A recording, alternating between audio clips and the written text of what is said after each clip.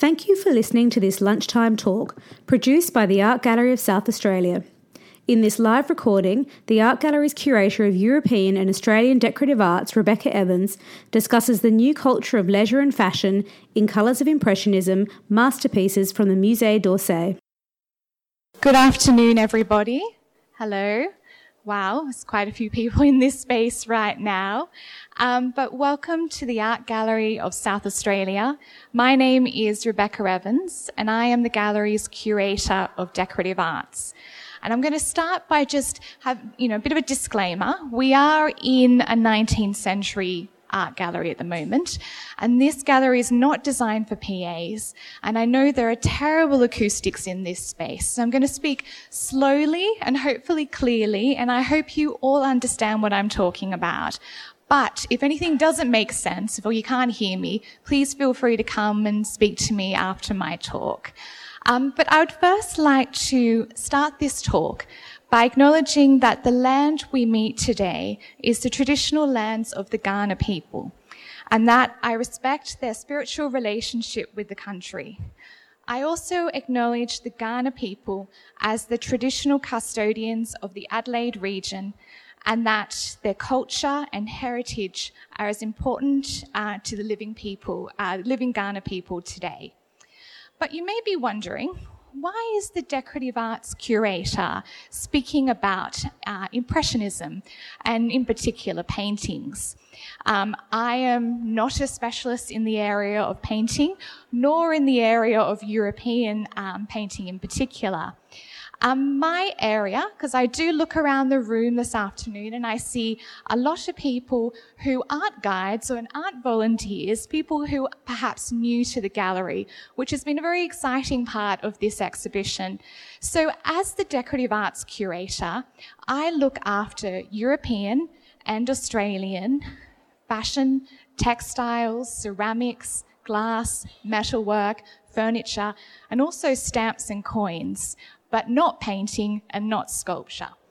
But what makes my heart beat fast of all those areas is fashion. And fashion is an area that I've worked in curatorially for about 10 years at the moment.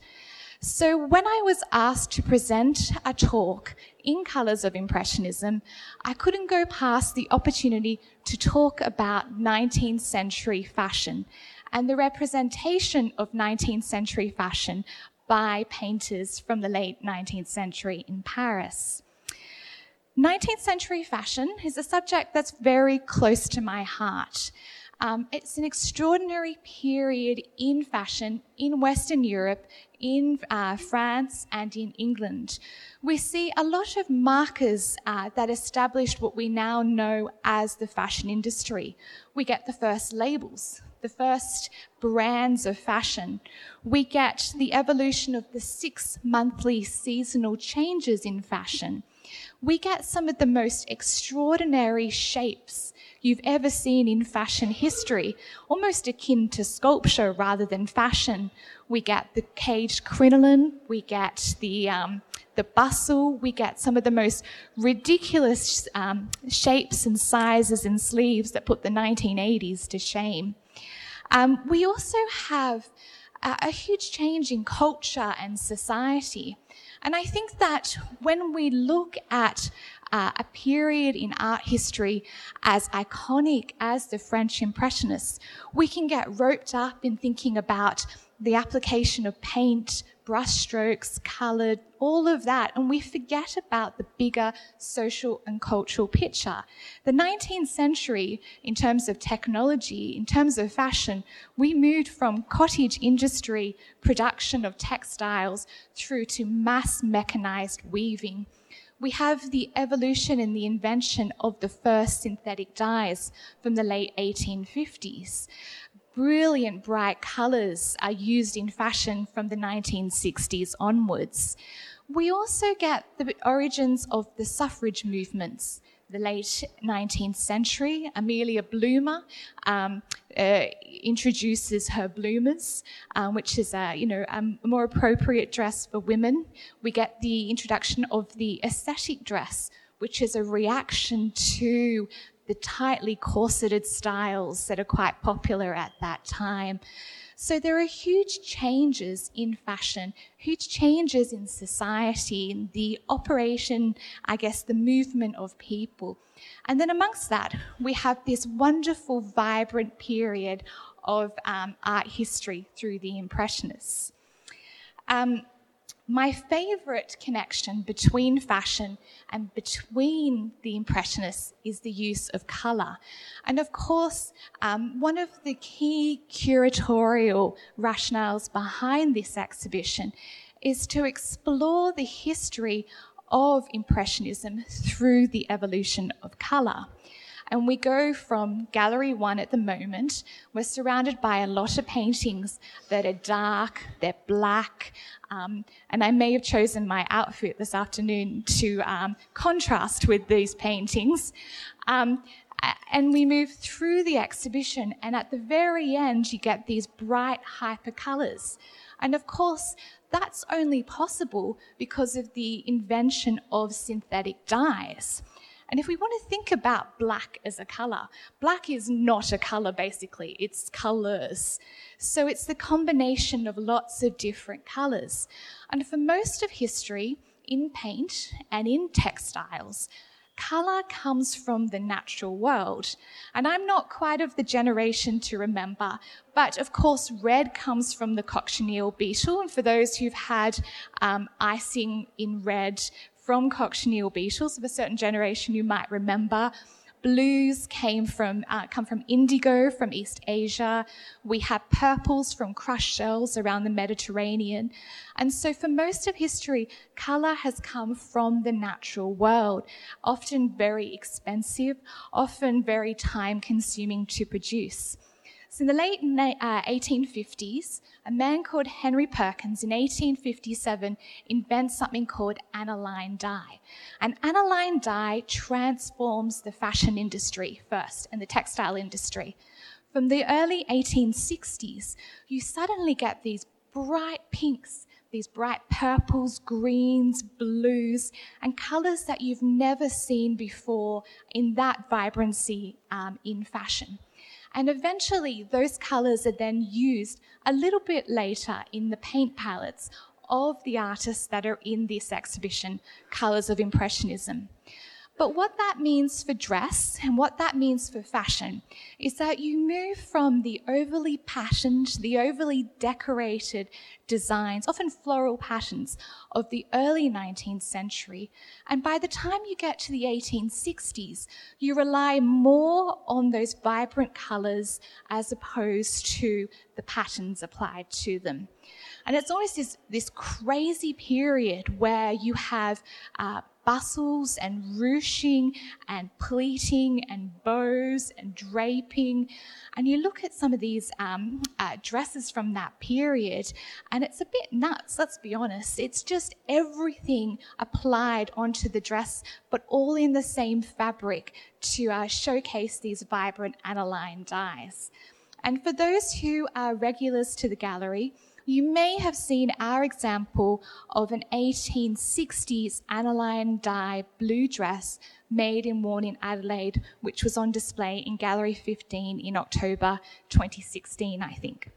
So thinking about these paintings, not just iconic paintings from art history, but as also windows into the social, economic and political periods in which they were made. I'm going to talk about two paintings. One is on your right, the James Tissot, which Tony Magnuson, our curator of European art and the coordinating curator for this exhibition, and I've decided to call James Tissot the fashion curator's impressionist. And also the painting on your left, the Renoir painting of Madame Duras. One of the greatest innovations for the Impressionists was their radical use of colour, their application of strokes of complementary or contrasting pure colour inspired by colour theory, which Tony Magnuson will talk about in a couple of weeks' time, enhanced by these newly available pigments, captured the shifting effects of light and colour. And this was perfectly in tune with the rapid changes underway in Europe as it entered the modern era. and the impact of Impressionism reverberated around the world. And for those who were here for last week's lunchtime talk, you would have heard our Australian art curator, Tracy Locke, talk about the impact of Impressionism on a number of Australian artists. This exhibition, one of the difficulties when you have such an iconic period of art history is how to approach it. And I love the way that the curators from the Musée d'Orsay have used colour as a way to chart those changes in Impressionism. But you want me to talk about specific paintings. So I'd like to start by talking about Auguste Renoir's around 1868 portrait of Madame Duras. This painting was painted in the winter of 1872-1873. And it's a study for a larger painting, one of the largest he ever painted, titled Riding in the Bois de Boulogne. This larger painting was rejected by the Salon, and it was forced to hang in the Salon of the Rejected, which I just think sounds horrible. I'm very glad we don't have an equivalent now. Imagine if you had the rejected paintings from, I don't know, wherever. But this smaller preparatory study of Madame Duras was painted not in the landscape as many of the Impressionists were painting, but in the even light of Renoir's studio, as opposed to the larger painting. In this portrait, he limits his palette to brilliant blacks, violet tinged greys, russet browns, and cream pinks. And these colours have been applied rapidly, wet on wet, making for a beautiful velvety texture and satiny effects. This is especially evident on Madame Duras's hat and bodice. Now, she is wearing black, and in the 19th century, you may be forgiven for thinking that she's in mourning, as in mourning. But her dress is actually typical riding costume from the period. Unlike dress worn for every day, riding dress reflected men's riding clothing. And this is evident in the reserved colour of choice of black, and often aspects of her dress imitate men's riding clothing. She wears a small top hat, worn tilted down on her forehead, and this is to exaggerate the volume of curls piled on the top of her head, which you can't quite see, but is exaggerated by the tumbling ribbon. There are a few feminine additions to her dress, including the spotted veil for modesty, lace blouse peeking through the top of her jacket, and ribbon. And one of my favourite parts of the ribbon is this very dark black line here, which is shown to exaggerate the shape and the colour of that ribbon. Not shown in this portrait is the large, voluminous skirt that she would have worn. And of course, she would have been riding side-saddled. And to ride side-saddled, you would have had to have a very long skirt to completely cover your legs. She didn't want your ankle sneaking out. Massive 19th century faux pas. Where am I up to? When I look at painting, I often think about, especially portraiture, often think about the construction of identity. We all know that when we go to our wardrobes in the morning, we don't just haphazardly select garments to put on. We construct our identity through the clothes that we wear. And in the 19th century, for women, they had very little opportunity to have a voice. They couldn't vote in Western Europe. They couldn't have a job, really, at the time. So opportunities for, advocating personality, expressing identity were very limited to the clothes that they wore. And when I look at a painting, I'm also interested in the way that the artist has portrayed fabric. And one of my favourite cultural historians working in the world now is called Marcia Poynton. And she wrote a wonderful book in 2013 titled Portrayal and the Search for Identity. And for those who want some homework, I would encourage you to have a look. It's a wonderful book that looks at the way that fabric is portrayed by artists from 16th century portraiture right through to contemporary. The beautiful sort of diaphanous depiction of late 18th century muslins through to the stiffness of a silk jacket in the case of Renoir's depiction of Madame Duras.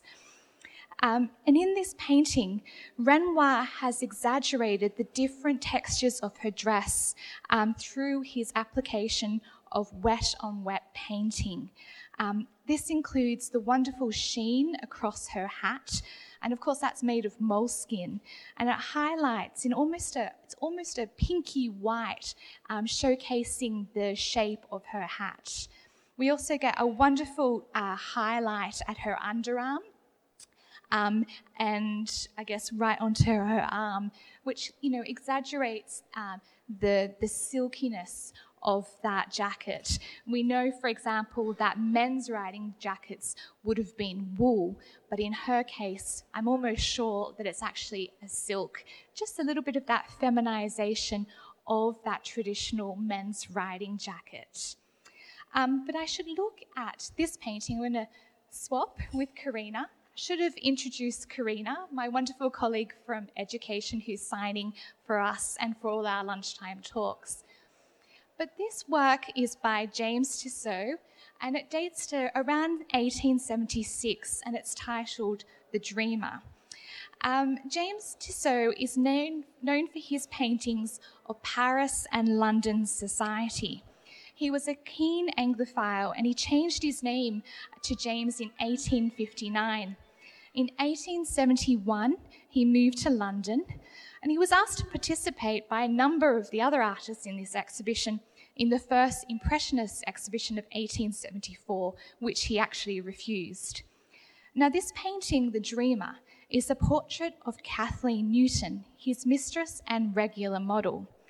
Newton lived with him in London from 1876 until her death in 1882.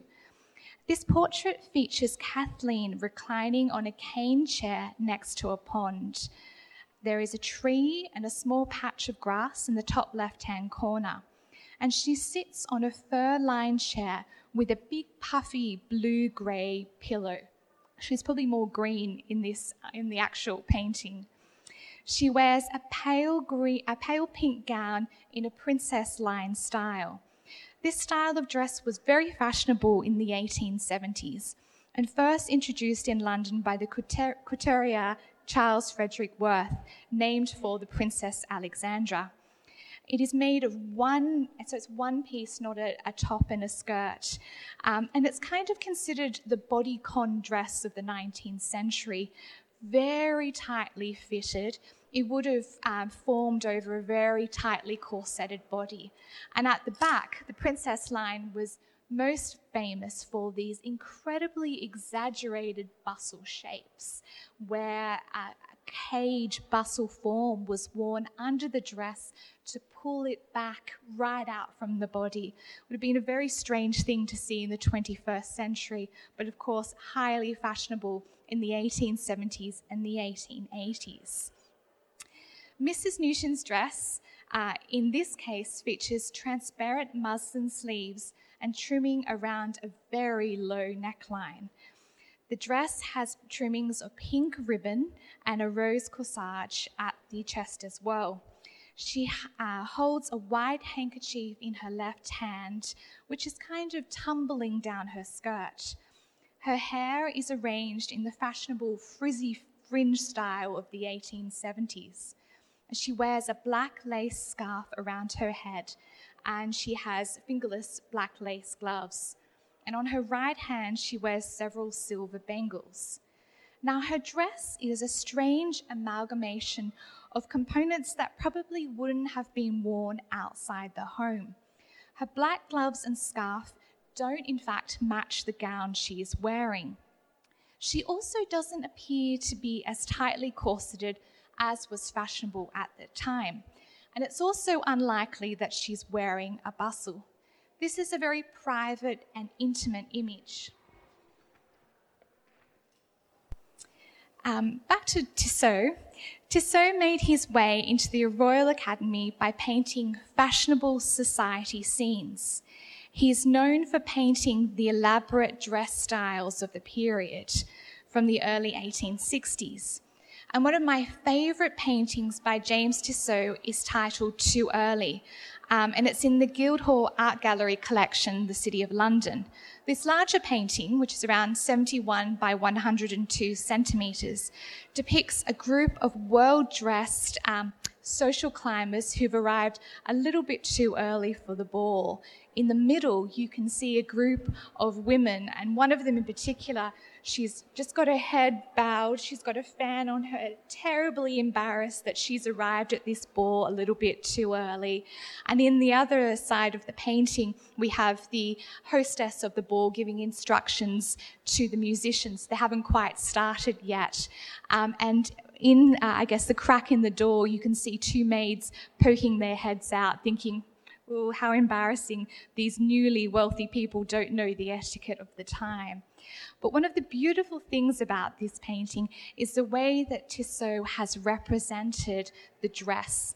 Almost it's so accurate. It's like every fold, every bit of lace, every ruche part of the fabric has been depicted with such accuracy that as a fashion curator, I can just see those beautiful garments leaping out of the canvas at me. The other painting, which I absolutely adore by Tissot, is from 1878, and it's titled The Ball, and it's also in the Musée d'Orsay collection. And now this painting features a society woman arriving at a ball, this time on time, because there's people already at the ball. But it features this incredibly dramatic yellow billowing gown with the folded, pleated and gathered bustle. And what I've noticed is with his society portraits, Tissot often paints the back of women. It's the best part of fashion at that time is the back of women rather than the front of these gowns. And so when you look at these society portraits, you often see bustle, bustle, bustle, bustle, bustle right through the painting, which is a lovely way for him to capture the fashion at that time. But with this painting that we have currently in the Elder Wing right next to me, this is a very different painting. This is a very intimate, very personal painting. Of course, it is of his mistress, Mrs. Newton, and she, around this time, moves in with James Tissot with her daughter, and later she gives birth to a son. And she has tuberculosis, which I'm sure you can see around the depiction, or I guess the way that she's reclining. She's in a very, she looks crook, let's be honest. She's not well by this point. And the way that the fabric has been depicted in this intimate image is very different to the way that Tissot has depicted the fabrics and the fashions in his society portraits. It's much, looser. The brushstrokes are faster. They're less accurate depictions of those fabrics. And around this time, Tissot starts painting a lot more of these domestic scenes. He's heartbroken by the declining health of his mistress, his great love, I guess, and his muse and the subject of many of his paintings. And he starts painting more and more of these very intimate, very private domestic scenes. Mrs. Newton dies in 1882, not from her tuberculosis, but actually from an overdose of laudanum. She starts taking laudanum just before that period, as she can see Tissot's declining mental health around her declining health. It's a tragic story. And 2 days after her death, Tissot leaves in the middle of the night and returns to Paris, and he sells his house. But this painting, for me, I look at it and I see those very rushed, very vigorous brushstrokes as opposed to his society portraits. And there's a great sense of intimacy. There's a great sense of, love and loss and grief all captured in this painting. And the more I read about Tissot and the more I read about Mrs. Newton, I feel actually a little bit sad reading about her death this morning, talking about it with Tony. Of course, it's in the office next to me. But yeah, I think I'll leave it there, and I will take any questions that you have.